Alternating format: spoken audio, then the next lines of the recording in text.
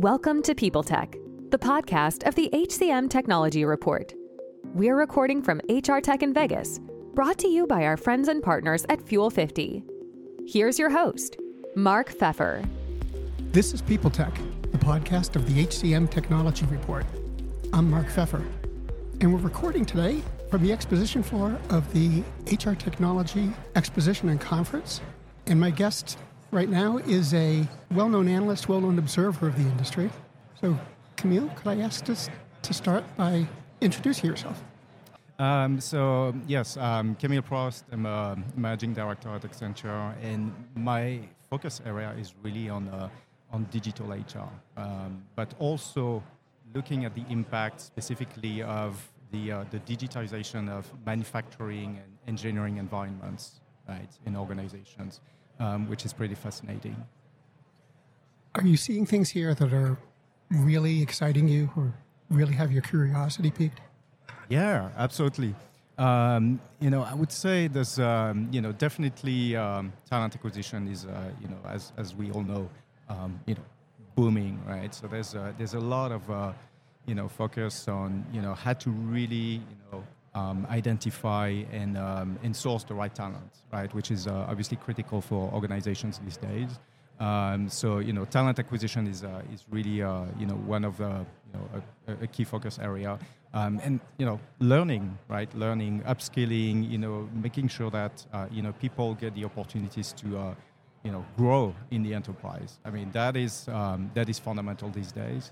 And as we think about, the skills, of the future, right? And especially, as I mentioned, in those environments which are very constrained, right, by and impacted, I would say, by, the labor shortages, by, inflation, by, the war for talent, really. It is becoming really, critical for organizations to, to double down on those, upskilling, reskilling capabilities. Everybody seems to be thinking that the reason a lot of employees are moving on from their current jobs is just general unhappiness, dissatisfaction, and after COVID, they're not going to put up with it anymore. Do you agree with that? Well, there is definitely some noise, I would say, in the market, right, around people leaving companies, trying to find better jobs, better pay, in the market.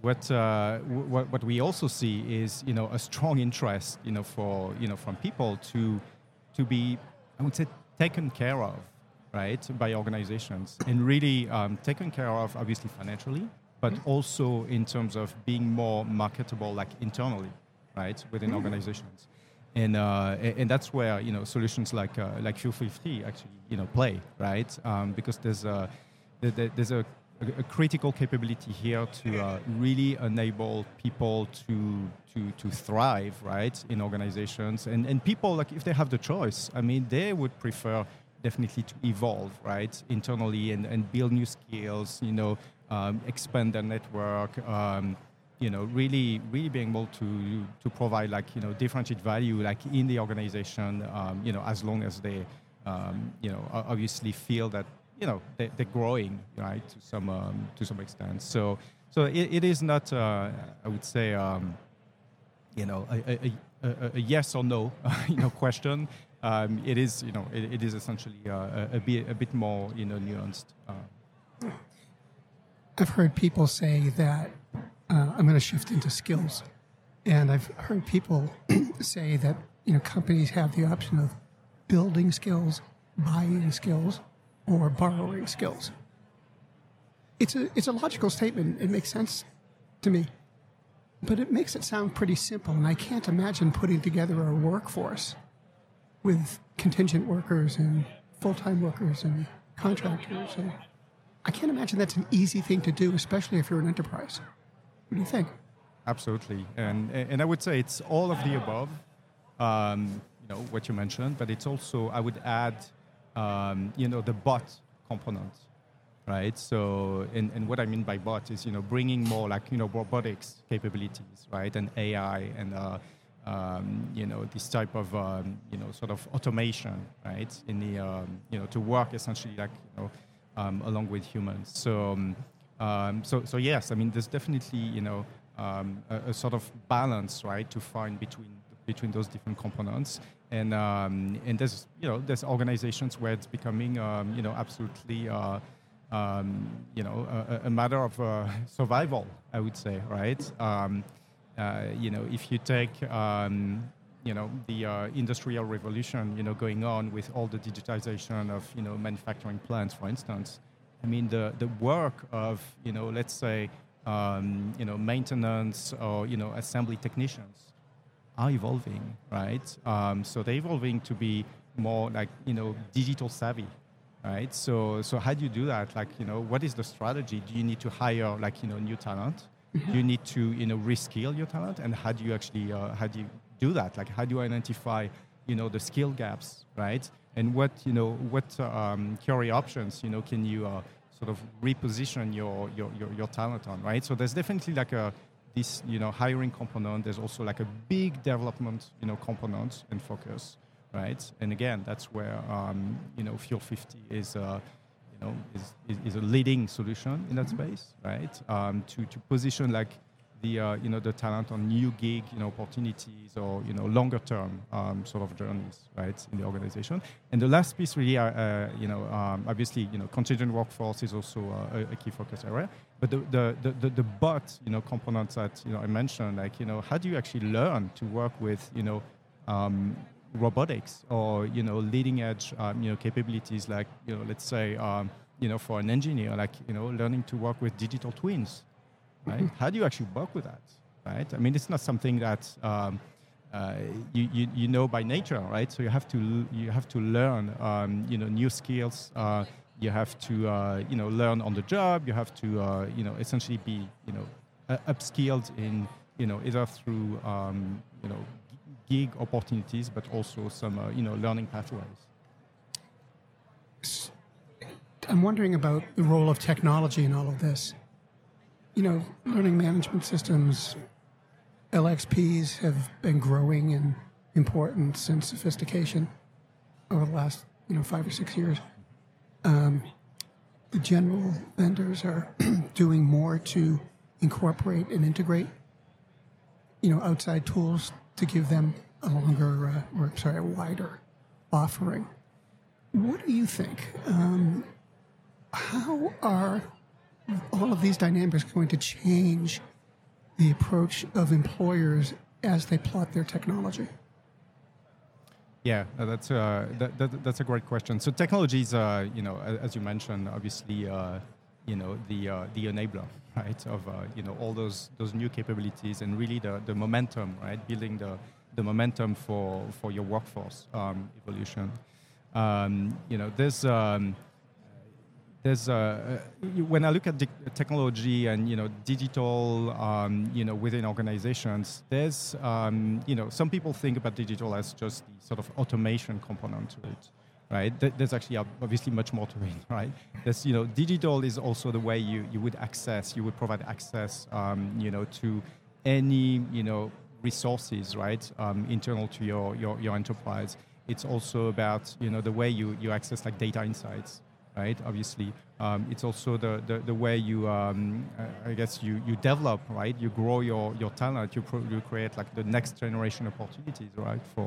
For your talent. It's the way you flex your operating model also, and you respond to your business events like new acquisitions, new divestitures, etc. And it's also the way you listen to your employees, right? So all those components are really part of the I would say the digital spectrum, right? Beyond just automation, right? So when I think that, and that's probably the how the expectations from employees are evolving, right? When I say employees, like it's also like business leaders, right, driving like business units or factory plants, etc. Like really having those capabilities at their fingertips, right, to really access like workforce insights, but also like have the ability to develop their talent, right, which is becoming fundamental. And there's no shortage of data being output today. And I always wonder, and I never seem to get a good answer, but are the line managers, the middle managers in a company, are they able to make intelligent use of the data, or are they being kind of left behind? Yeah, that's a very good point. So there is, obviously data is as good as you want it to be, right? so there's definitely data is not going to be clean, usable, just by nature, right? So you need to when you think about data, you need to think about all the the governance, right, that goes along with it. You need to think about the processes, the policies, etc. And middle management has a key role to play in that, right? Obviously, like employees, right, making sure like they maintain the quality of their own data. But line managers also have a role to sort of infuse, I would say, in the organization the need for having some clean usable data that they can sort of use, right, in terms of insights. I think there's definitely a learning component, right, for middle management to learn how to essentially make use of those data insights, right? If you think about let's say workforce optimization in a manufacturing area, how do you and when you think about the schedulers, for example, the supervisors who have to schedule work shift, etc. How can they do that, right, with the right data insight? I mean, it's a learning process, right? With smart technologies, for workforce management, workforce scheduling, you need to obviously be trained, right, and become proficient. So there's definitely an investment from organizations to on the sort of middle management layer also to unlock really the power of data. And stepping back a little bit, just want to ask you something about the industry as a whole. Is there anything that you're seeing here that's really got you excited, that you think is going to have a major impact on how people manage their workforce and do their work? Yeah, there's a lot of exciting technologies. I would say, especially as I mentioned in the first place, on two major themes, right? Talent acquisition, but also talent management, talent mobility, right? And the two obviously are completely tied together, right? So I think that's probably the most exciting sort of areas, right, to be laser focused on, right now, and that's what our clients, are talking about, quite frankly, right now. There's, I think there's probably a theme that I would love to see more, and probably at some point it will come. It's more about what we call digital twins, right, was sort of the people space, right? And some organizations are going there, right? In trying to really create a virtual model, right, of the workforce and sort of run some scenarios, etc. So I think it's probably a theme that will also come, and that will definitely connect the dots, right, between talent acquisition model and what you mentioned before, the build, buy, borrow, and bot, components, right? What is the right sort of mix? What is the right structure to really optimize your workforce, right? And have the exactly the right, I would say, talent structure, talent map, right, in your organization. Camille, thanks very much for taking your time to come and visit. You're welcome. Thank you so much. You've been listening to People Tech of the HCM Technology Report. This HR Tech series is graciously brought to you by our partners at Fuel50. For all other HR, sourcing, and recruiting news, check out hcmtechnologyreport.com.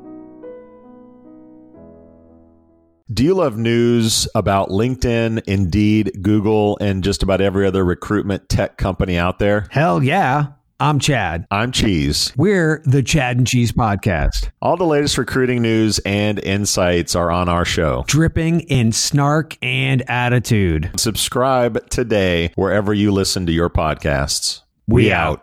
The world's best-known investor and Wall Street expert Warren Buffett once said, "Wall Street is the only place that people ride to in a Rolls-Royce to get advice from those who take the subway." Mr. Buffett's quote is remarkably accurate, but how many people would rather receive advice from him than someone simply guessing? Welcome to Buy, Hold, Sell, your single source for Wall Street knowledge and profitable guidance. Please join me, Todd Schoenberger, and fellow trader Tobin Smith, as well as host Veronica Dudo, for a podcast known to move the needle for investors. Tobin and I are seasoned Wall Street executives with deep investment experience, and we are prepared to share our advice to those who choose to listen. Download Buy, Hold, Sell today on the Evergreen Podcast Network or your favorite podcast channel.